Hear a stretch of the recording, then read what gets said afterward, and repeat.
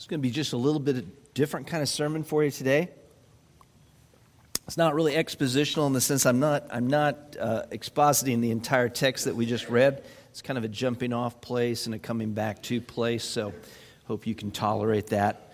We don't do it often and then we repent of it. So C.S. Lewis is an example of a man who had rejected God, and yet there was something he didn't know of God that he really needed and longed for. See, he wouldn't have put the name God to it, but there was this thing. He was kind of on a quest for something called joy, and that became actually a very big part of his life and how he thought about his faith once he came to it. But in talking about joy, he mentions that prior to coming to Christ, there were 3 distinct times when he felt that he came to glimpse what joy was like. They're rather odd. When I tell them to you, maybe if you're really into C.S. Lewis, this will resonate. Otherwise, you might be thinking, okay. So the one time was a memory. It was a memory of a time. He was remembering a time when he and his brother were young, and they brought some toys in. It was raining outside. They were playing inside the house, and he had this, and I would call it this kind of wistful moment, thinking back, and it was kind of an aching, longing, almost to be back in that moment, and he likened that to the idea of joy. Another moment. This is also kind of quirky. This also in his childhood, he was reading Beatrice Potter's book, Squirrel Nutkin. Any big Squirrel Nutkin fans in the bunch? Yeah? Okay. I mean, it seems a little nutty to me, but what do I know? Anyway, he was reading, I guess in that book, there's sort of this, again, kind of a wistful longing for autumn. And he felt that. He felt this sort of thing inside of him all of a sudden well up in reading that, where he wanted that. And there was this desire that lasted for a little brief while, but then it was gone. He fell out of it. The third time, he was in his father's library, and there was a book by Longfellow. It was a book of translations of poems that Longfellow had translated. And he picked it up, and he read, "I heard a voice that cried, 'Balder the beautiful is dead, is dead.'" You're like, does that trigger anything for you? But it did for him. It did for him. Here's what he says. "I knew nothing about Balder, but instantly I was uplifted into huge regions of northern sky. I desired with almost sickening intensity something never to be described, except that it is cold, spacious, severe, pale, and remote. And then, as in the other examples, the other 2 we talked about, found myself at that very same moment already falling out of that desire and wishing I were back in it." Lewis was kind of deep, wasn't he? Yeah. But he felt this intense desire, and for him, it was not the actual acquiring of the thing, but it was in the desire itself where he would come into contact with what he called joy. Then he would sense this thing, but he would quickly fall out of it. It was only when he became a Christian, which he wrote an autobiography about becoming a Christian called Surprised by Joy. Because in the moment when he came to Christ, he was expecting it to be like a surrender, like an unconditional surrender in battle. That's how he looked at it. But when he came to Christ, he was shocked by this thing that he'd always wanted being part of the package, that there was joy in that. And you're like, where's this going? How does it relate to Matthew? How does it relate to Advent? Well, this is where I got thinking about this. We sing songs about Christ as the desire of every nation. You know that one? Where it says, "Dear desire of every nation," right? That's an Advent tune. Or "Joy to the world." Like the world is going to have joy at the coming of Messiah. Or "Long the world in sin and error pining till he appeared and the soul felt its worth." Each of those and others like them kind of put across the notion that the world was just waiting, languishing, looking for joy, that the nations were desiring Messiah until he finally appeared. But the question is that how it was? Were they looking? Were they earnestly desiring that joy? And I would have to say that on the one hand, the answer is no. Not knowingly, they weren't thinking, oh, I can't wait till that Messiah from Israel pops up. That'll be great. I don't think very many of them were thinking that way. But try this on for size, and it's in your bulletin. Jesus Christ is the untapped joy and desire of the nations. But they don't know it. Yeah? This is what they desired, but they didn't know that they desired it. Let's look at 4 biblical proofs of that kind of expectancy among the nations. It was covered in fog and ignorance and so forth. But like Lewis, Lewis talked about this joy thing. He used a German word, Sehnsucht. Sehnsucht, you don't have to remember that, but if you like, you can. But it kind of gets at the idea of an intense sense of longing for something you can't fully name. Yeah? Like you have this sense that there's something perfect beyond this, and it's like a striving, a longing, but you can't really grab hold of it. That's what Lewis referred to. And I think there was a Sehnsucht in the nations that was waiting to be fulfilled. And so when Christ comes, it's like, oh yeah, this is what we've been waiting for. This is what we've been longing for. So proof number 1, there was the promise of Abraham's blessing. When God chose Abraham to be the guy through whom the covenant would be made, which would come down then ultimately to the Jewish people. We read in Genesis 20, he says, in your offspring shall all the nations of the earth be blessed. And then this is taken up in the New Testament several places. We see it in Galatians. It says, you know then that it is those of faith who are the sons of Abraham. And the scripture, foreseeing that God would justify the Gentiles by faith, preached the gospel beforehand to Abraham, saying, in you shall all the nations be blessed. So then, those who are of faith are blessed along with Abraham, the man of faith. Who is the offspring of Abraham? The offspring of Abraham, the one through whom the nations would be blessed, is none other than Jesus Christ, the Messiah. Long before the Gentiles knowingly called upon his name for salvation, the promise had already been laid in. Go back to Lewis again for just kind of a point of comparison. It was as though something was already in his DNA when he read, Balder the Beautiful is dead. Like, why should that resonate? There's not any real explanation. Why did that grab hold of him? Why did that lift him to this longing, to this desire? And I think the same is true, that from the moment, and maybe before then, but from the moment God made that promise to Abraham, that promise was also made to the nations. Whether they knew it or not, they were longing for it. You know, there's a trope. I don't know. Some people really are annoyed by the term trope. If you are, I'm sorry. But there's a trope, a theme that comes up in movies from time to time and TV shows. How many have seen this where so it's always fantasy because either you're dealing with parallel universes or multiple timelines or time travel or somebody that's being reincarnated or something along those lines. So those things, one of those two things has to pertain for this to work.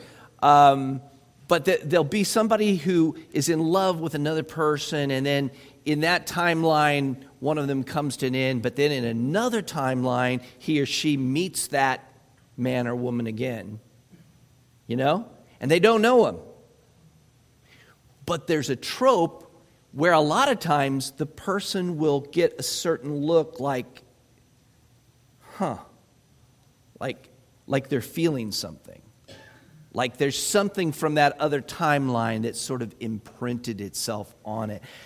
When the gospel comes to the Gentiles, It doesn't come as something utterly and completely foreign. I'm convinced of that. You go into the Amazonian rainforest, into these perfect idyllic tribes that live in, it's not really that way. They're in there killing each other and living under fear of spirits. But when the gospel comes to a people group like that have never had any prior knowledge of the Bible, of Judaism or anything else, when they come to the story of Christ, it's kind of like that Balder the Beautiful is dead. It's like, oh yeah, that's what we need. That's what we've been looking for. So it resonates all the way back to the seed of Abraham. Proof number 2, there was a prophet named Balaam.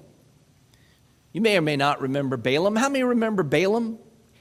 Yeah, good number of you. You know Balaam and Balaam's donkey. I think that's the proper English word. Back in the King James, I think it was something else, which we no longer can say from a pulpit without fear of upsetting someone. But anyway, he had the famous temporarily talking donkey. But more than that, the more important part of the story than the talking donkey is that he was called by the king of Moab to come in and curse the Israelites. The Israelites were on their way back to the promised land. They'd been in Egyptian captivity for 400 years. And so Balak, they weren't very creative with their names in that culture, Balak and Balaam, but Balak, he's like, I need you to curse these Jews for me, these Israelites. And Balaam's like, well, I don't know what I can do for you, buddy. I mean, I can only do what God tells me to do. I can only say what God wants me to say. And he's like, well, give it a shot. And he pays him money, and he goes 7 times he tries to curse Israel. And every time he ends up blessing Israel. He's like, I just got to say what God tells me to say. Well, here's the interesting thing. In chapter 24 of Numbers, this is, I think, one of his final prophecies or blessings. He says this. See if this sounds familiar to you. I see him, but not now. I beheld him or behold him, but not near. A star shall come out of Jacob, and a scepter shall rise out of Israel. It shall crush the forehead of Moab and break down all the sons of Sheth. So right there, you'll hear in this a certain echo going back to the fall and God's prophecy concerning Eve, that of her seed, the seed would crush the serpent's head. And you also very distinctly see a portending of Christmas itself, don't you? A looking forward to a star that will rise out of Jacob, and a ruler, a scepter, right? Scepter depicts rule, so a king that will rise out of Jacob. So think about this for a minute. You've got a Gentile false prophet. Yes, he was willing to say what God wanted him to. He wasn't a good guy. You know that, right? He didn't end up being a very good guy. But you have a pagan prophet and a pagan king talking about a future Israelite king before the Israelites have kings. How odd is that? How very much like God is it to do something like that? Through a pagan prophet, he announces the coming of Messiah. Now, was Balaam a seeker of God? No. But that's not the point. The point is this ruler to come under the star was a king in whom they could be called blessed. They saw him coming. Now, they weren't looking forward to that coming, but that's been laid in. That's DNA, that's genetic, that's in there now. Yes? Tracking with me? All right. Proof number 3, there was this son of David. There was a son of David. David is actually the template for Messiah. He's sort of the original. He's the king after God's own heart. He's the king that God makes a covenant with, that one of your descendants will sit on the throne forever. Where do the nations fit into that at that point? Is there a nice, attractive spot for the Gentiles in relationship to a Davidic king who sort of rules over the nations? Well, at first it doesn't seem so. In fact, if you go to the very first psalm in the scripture that deals with Messiah, which is Psalm 2, very, very messianic psalm, it says this: why do the nations rage? And then again, the nations, that's the Gentiles. That's us, all right? Unless you're 100% Jewish by birth, we're all Gentiles. Why do the nations rage and the people plot in vain? The kings of the earth set themselves, and the rulers take counsel together against the Lord and against his anointed. What does anointed mean?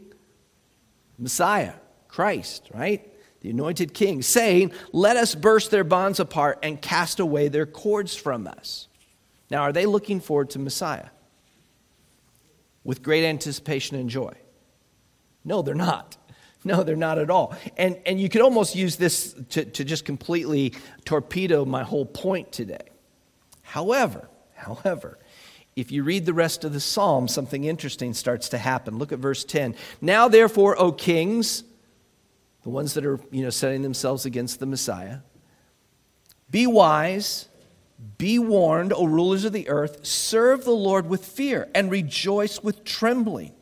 Kiss the Son, lest he be angry and you perish in the way. Blessed are all who take refuge in him. So the nations who end up bowing the knee and receiving the king, they are actually blessed through Messiah. They are to rejoice. They are to have joy in this coming king. Now, is it David? No. David died.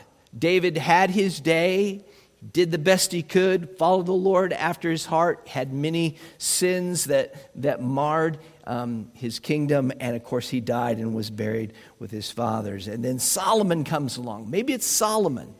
Maybe Solomon could be the Messiah, the anointed one that's being predicted here. He has a much different reign than his father David.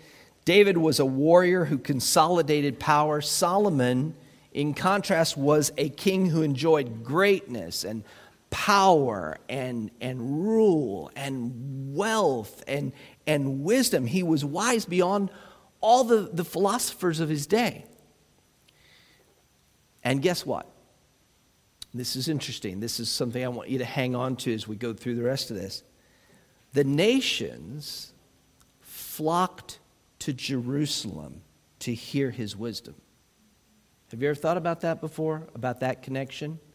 They are drawn to God's holy city. They are drawn to the temple. They're drawn because there's this incredible king with this incredible wisdom and knowledge. And so, the king of Tyre gives Solomon almost like a blank check of things to help him build the temple. You have the queen of Sheba traveling. I don't know how far. I don't think they absolutely are 100% sure about where that was, but it was a long way. It was hundreds of miles that she went because she'd heard about the wisdom of Solomon, but she had to hear it for herself.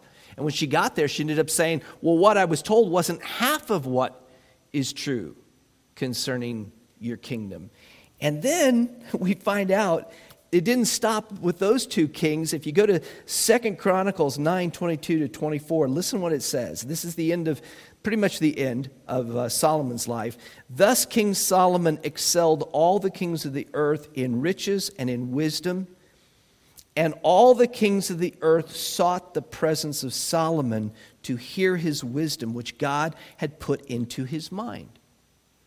Every one of them brought his present, articles of silver, of gold, garments, myrrh, spices, horses, and mules, so much year by year. Almost seems like it's Solomon. But David and King Solomon are imperfect emblems of the grander picture that's being portrayed. And the nations were subdued under them, and the nations did seek their audience. So in what happened during their time, the world got a taste of what the anointed king in Jerusalem, imperfect though they were, of how good that could actually be. Now, did everyone bow the knee? No, of course not. But what you see, I think, is that germ laid in. It comes into the consciousness of the world that there is this significant king, this Messiah among the Jews that was to matter, that was to be significant. Now, Solomon was not faithful in his latter years. He ended up departing away and going after idolatry, which is a very sad end indeed. He died. When he died, essentially, almost immediately, the kingdom was split in two for the northern half and the southern half. Judah was in the south. You know, just a quick overview of the history. 722 BC, the Assyrians came in and captured and destroyed the northern kingdom, carried them away for the most part, leaving some of the poor. And then in the southern kingdom of Judah, 586 BC, so what, 150 years later, the southern kingdom is taken off by Babylon, carried off into captivity. They spend 70 years in captivity. Cyrus, king of Persia, gives them the okay to go back. But they never reclaim anything close to that brilliance of the time of David and Solomon. In fact, the temple they build is just a shell compared to the original temple. So the Old Testament ends kind of with that Sehnsucht thing we're talking about. It's as though the Old Testament ends with this longing. When will Messiah come? When will that which we saw in sort of its germ form in David and in Solomon, when will we see the fullness of that? Were the nations looking expectantly? No, they certainly were not. But they were primed. They were primed. They had all of this information in there. One of their prophets, one of their ancient prophets, had talked about a star rising in Jacob.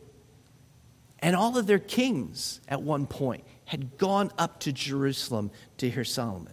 So all that's laid in. And then we get to where we started. There were these wise men. Have you ever heard of the wise men? I'm guessing so. Yeah? What did we used to call them? Do you know what we used to call them? The Magi. I don't know why we dropped that. Did that just seem too weird or something?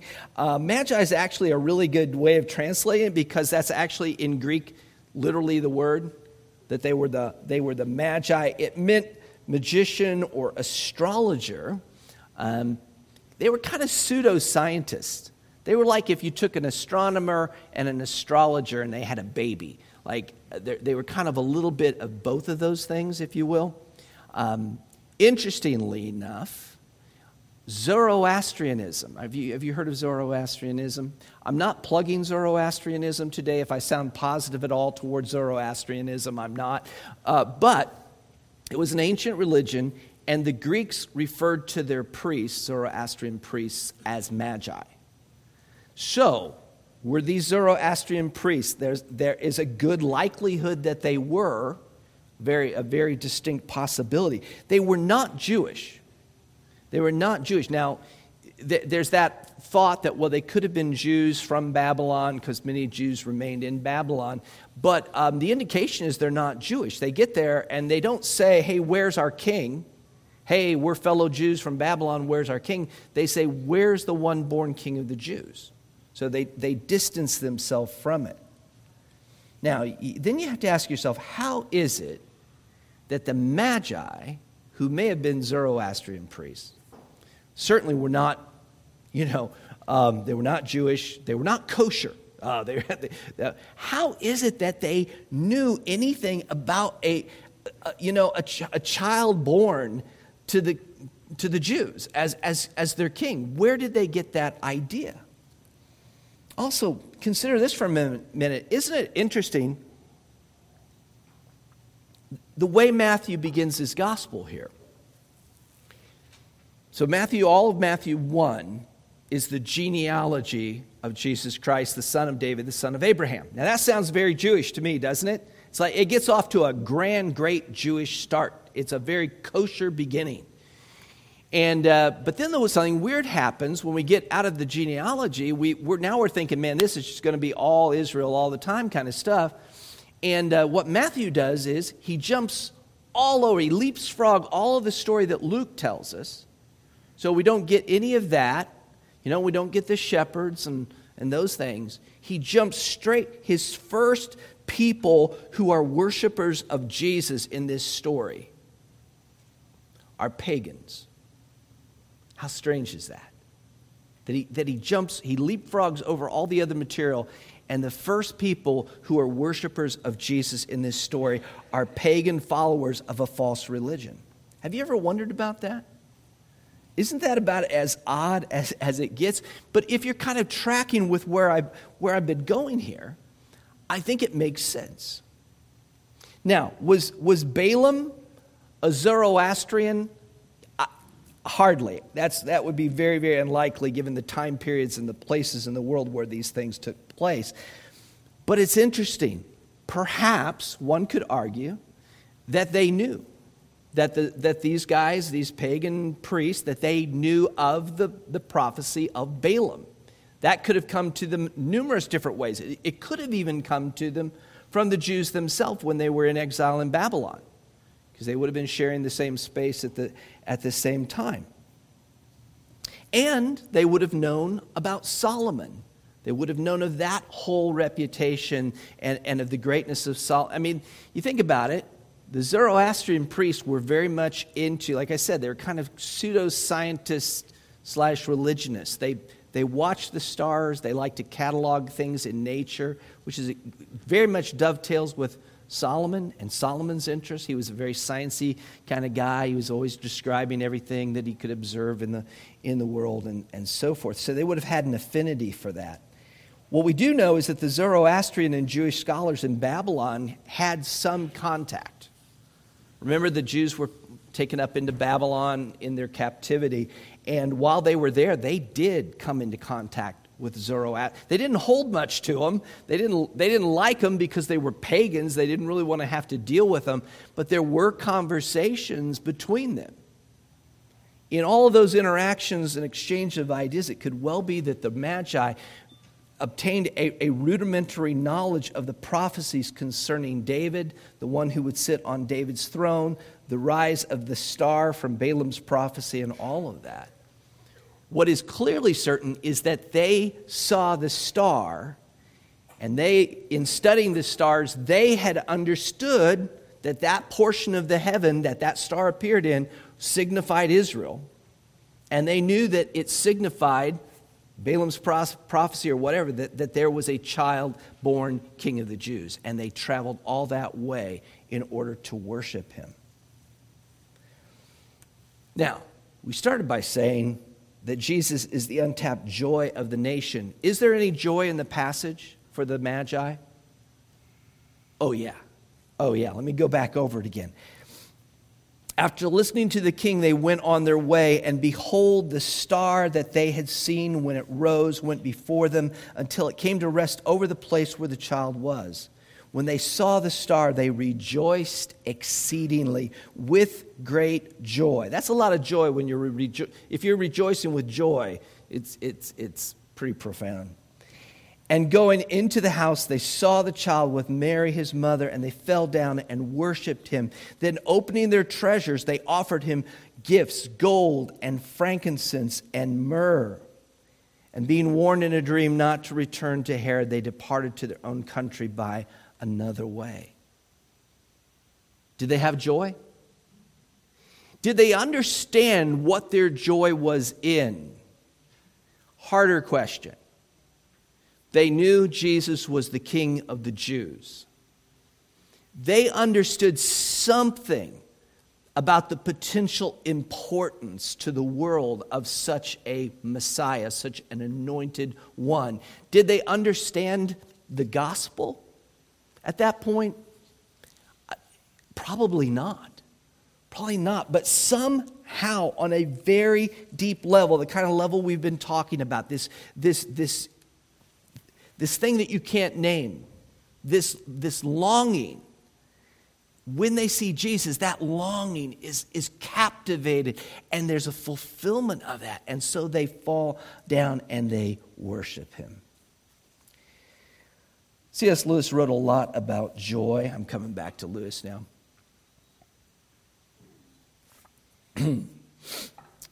It was pretty much his joy was kind of his life's preoccupation as a subject, but he wrote and tried to describe what he meant. And I'm going to read, it's a fairly lengthy section. It's probably not even wise for me to do because C.S. Lewis is hard to track with.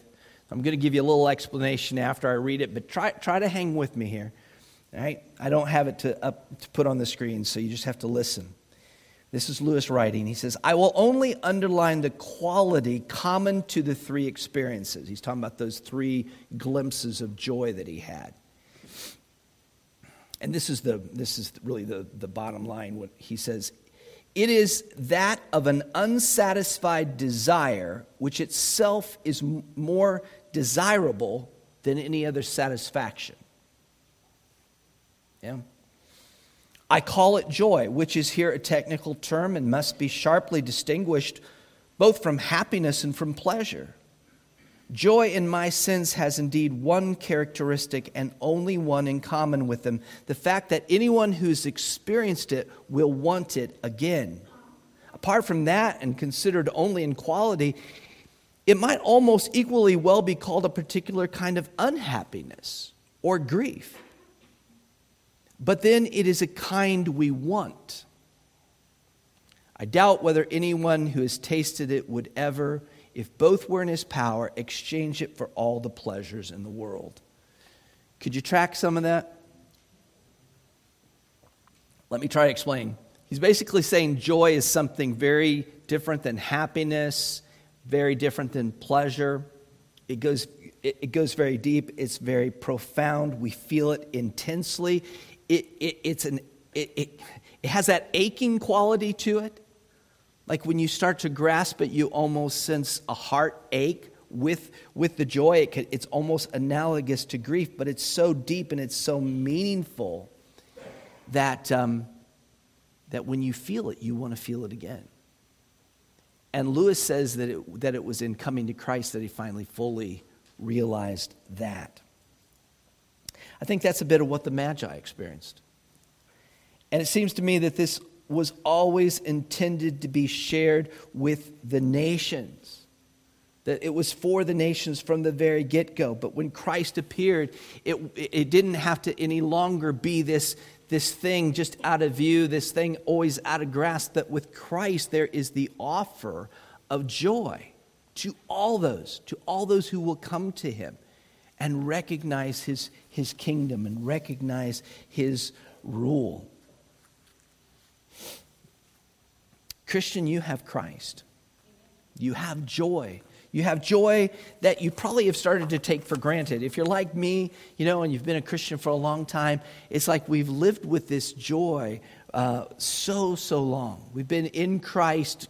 We died. Our lives are hidden with Christ in God, as we just saw in the book of Colossians. You have this joy of this certitude of having the best and the greatest thing that your soul can long for. It is your possession. And I guess I would just say, as we've been thinking about this today, remind yourself of that, grasp that. In this time of Advent, lay hold of that for all it's worth. It's yours. Take hold of it. Now, you'll let yourself get convinced by various voices that you're incapable of feeling it, or you're suffering from this, or you're having that, or there's too much of this or that, the other trial in your life no, it's yours. That joy belongs to you. It's in Christ, so take hold of that. Go after that. If you don't have Christ, then perhaps like Lewis, you've had times in your life where you thought you had an inkling of something called joy.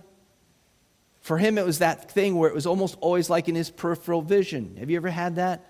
Like a feeling, a sense, and then it's like, but you turn and it's not there. You're like, did I make that up? Why did I feel so intense? That's joy. And there is joy. There is joy that you can lay hold of, but that joy, the ultimate joy, is in the Messiah. It's in God's anointed King, the one that he gave. His Son came into this world, was born as us, and then ended up dying as we die, but laying his life down. He was buried, and he took it up again on the third day. And now through him, through faith in him, you can not only have eternal life and come into a relationship, a union with Christ, with his Father, with his Holy Spirit. Not only is that true, but with that, you can know joy. The joy that the nations longed for. Let's pray. Father, thank you so much that you have been willing to save sinners and to give them something so amazing, not only eternal life with you forever, but to actually know joy, which is so elusive and so it's even hard to define, but when we have it, we know it. Lord, help us as believers to know it better, to seek after, when we slip into times of spiritual exhaustion or whatever it might be, and our joy seems to be missing. Lord, remind us that is ours, that has been given. Christ is truly the joy of the world, and we give him all praise and all glory. Lord, let us have that experience that the Magi had, who looking upon the star and then looking upon him just fell to their knees in joyful adoration. We want more of that, Lord, not less. And Father, if there's somebody here that doesn't know you, but they want joy, and they've just never been able to lay hold of it, I pray today that they would see in Christ the ultimate joy of the world, and that turning to him, they would have life in his name. We ask it in Jesus' name. Amen.